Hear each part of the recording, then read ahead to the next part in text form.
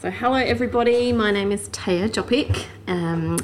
Today I'm sitting here with some of my family members. Craig is taking on the job of recording and tech for us, and I have also a dear friend who I've only known for about 12 months, but her name is Margaret. I met her last year at BSF. And we have since become friends, which has been a beautiful blessing. I know that when she first opened her mouth, the first BSF class that we had, she rolled out kind of scripture that was just on her heart, and I thought, oh, she's someone I want to get to know. And as I did get to spend some time with her later at a fellowship event, I asked her about her life, and I came away so blessed and touched by that experience because she is quite a remarkable woman and yet also a very simple woman, just like you and me. And yet there's a beautiful story of God's faithfulness through her life. And I felt as though her story was just not for my ears to hear, but perhaps for some others to hear as well. And so here she is today. I want to thank you, Margaret, for joining us and welcome you.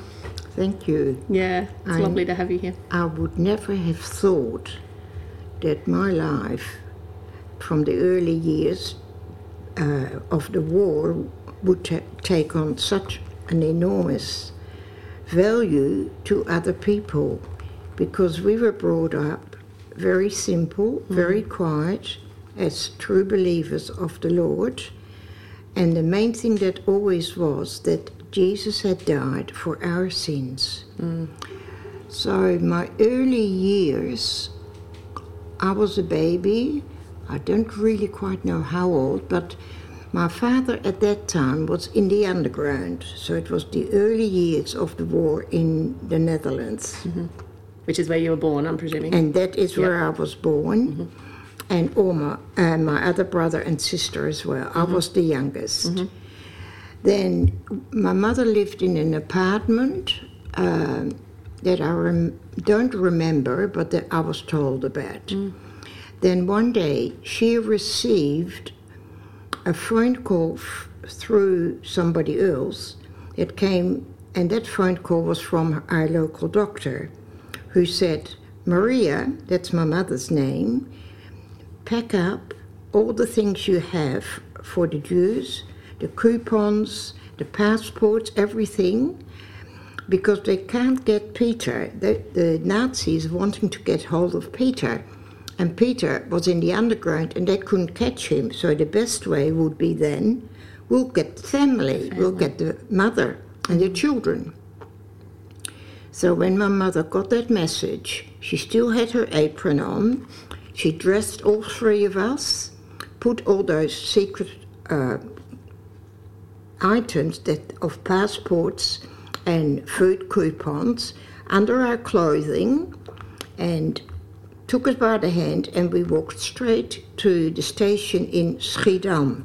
Now Schiedam was a moderately city next to Rotterdam. Rotterdam had already been bombed. So she went to the station, boarded the train, and we were met in The Hague by another underground cell who took us into the country, into the center of Holland. And the province that it was called was Gelderland. And the main city there was Kampen. And Kampen was a university town where they also had the first Reformed theological college, where very many well-known professors come from. So it was a very Christian area there. So my sister was boarded out with a farmer. My brother went to the Christian school headmaster, and my mother and I, as a baby, were boarded out for the local pastor from the churches there. So we didn't have much contact in between, and of course we never saw our father. But I was told that when I first saw my father at middle of over a year or so, then I finally started walking. So seeing my father, that prompted me to walk. So that was quite a coincidence on my part. But the family thought it was huge fun. So you have no memory of that, you've just been told of that? No, I was told that. I have no memory of it. I have got an old photo where I'm standing in a playpen amongst sort of trees and a big outdoor garden. But anyway, after the war, we went back to the township of Schiedam, and Dad went into his normal work, and his work was very much activated through the church with the ministers. He was a lifelong elder, and he was very missionary-minded too. Mum was the same as most housewives were at that stage, stay-at-home mum. So we went to the Christian school, and I remember being told that at the age of 4 or 5, I was at kindergarten. I still have a little booklet with stickers from that kindergarten, but I was told to recite the first part of John 1, that in the beginning was the Word, and the Word was God. Well, that's the English translation, because I know it better in Dutch. What's the Dutch translation? Can you share? In het begin was het woord, en het woord was God. So in the beginning was God. Great. So yeah, it's all about the beginning. But I even remember the dress I wore, which was a blue tartan, and I had a red ribbon in my hair. Isn't it strange how those things keep flocking back into your memory? My goodness. Well, I loved kindy, and then I went from kindy into the Christian school there in the same building, etc. And I had various teachers, and my uncle was a teacher in grade 4, and he was fantastic with history, because we were taught not only Bible history in primary school, we were taught the history of our country and the fight against religion, and that as a Christian nation, the Christian schools all started by humble farmers and humble people living in the cities. It wasn't any government assistance or anything in those days. So the Christian school emphasis was already very early on in our life. So after I finished primary school, I went to high school, and I did nearly 2 years there. And by that time, my father, our local minister, was called to be a pastor in Adelaide for the Reformed denominations and the Protestant churches at that time. He was what they would call pastor on the ships with migrants. Okay. Ships came out frequently from Holland to Australia in those years, right back to 48 already. So lots of ships came, but they all had a pastor on. So then our local pastor went there, and when he was in Adelaide, he boarded with a group of Protestant people who were very strong in the Reformed faith, real Calvinists, as they used to call them then. And he came back so enthusiastic about building a church there and a school, and he had lots of other plans. And that just set my father's heart, who had a missionary heart, pumping. A lot. Oh, yes. He was so thrilled, because during my younger years, my dad was involved in missionary work in the local streets, and we used to have evangelism weeks, so that in September an adult and a child would go delivering the Gospel of John. So we used to knock on doors and give them that gospel and tell them about the love God had for each one of those people. Then when there were missionaries from Suriname, which was a colony of the Netherlands at that time, I would listen to many missionaries coming, and Dad would always take me.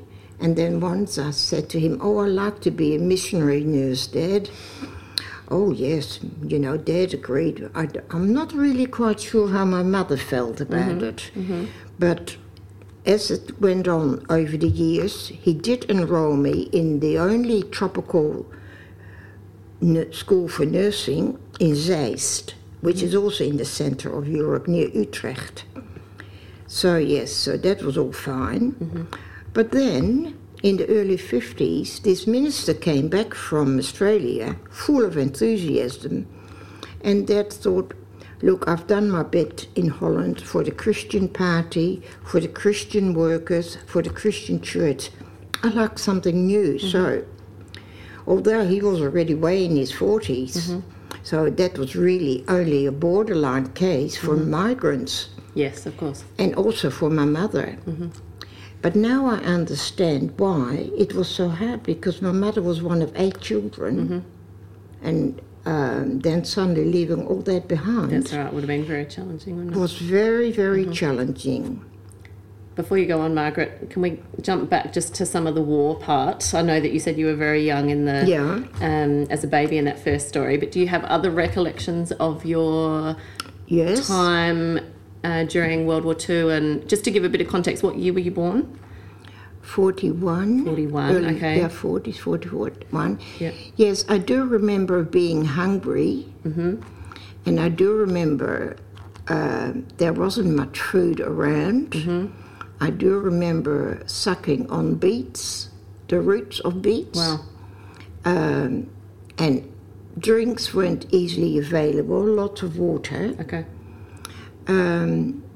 Yes, it was poor. Yes, definitely. It was really poor. And, well, I suppose in that sense, not poor like what people know about poor nowadays. It was really, really frugal. Everything was recycled, everything was reused, and that carried through my whole upbringing. Sure. As a result of those war years, my mother instilled in us that lots isn't always good, as long as it does the requirements of feeding you. And through, you see, in Holland too, you go to school, but you come home for lunch. So at breakfast, as a child growing up, my mother would read the Bible, because Dad had already gone to work. At lunchtime, we came for our sandwich, but we always had to have a sandwich with contentment. Okay. And that a sandwich with contentment, that you spread a very thin bit of butter on it, but nothing else. Okay. And if you wanted 2, you always, or 3 or 4, but one of them always had to be with contentment. Okay. So, yes, we were given our sandwich, and then maybe peanut butter existed in our household at that time. Yep. It was jam. And a lot of the things they see now as those sprinklers and all these new things that are coming from Holland, we didn't have in that in our era. No, I could imagine. Not in the era of the late 40s and 50s. We lived very frugal. Very simply compared to nowadays. Oh, today is Completely different. It's obnoxious, just about. It's so overwhelming. Indulgent, yeah. Indulgence, that's the right word, yes. Yeah. I'd like to come back and listen to more of your time as a young lady, I guess, and the move to Australia and some of those sorts of things. So we might wrap up this session now, and we'll be back with this next part a little bit later on. Thank you. Okay.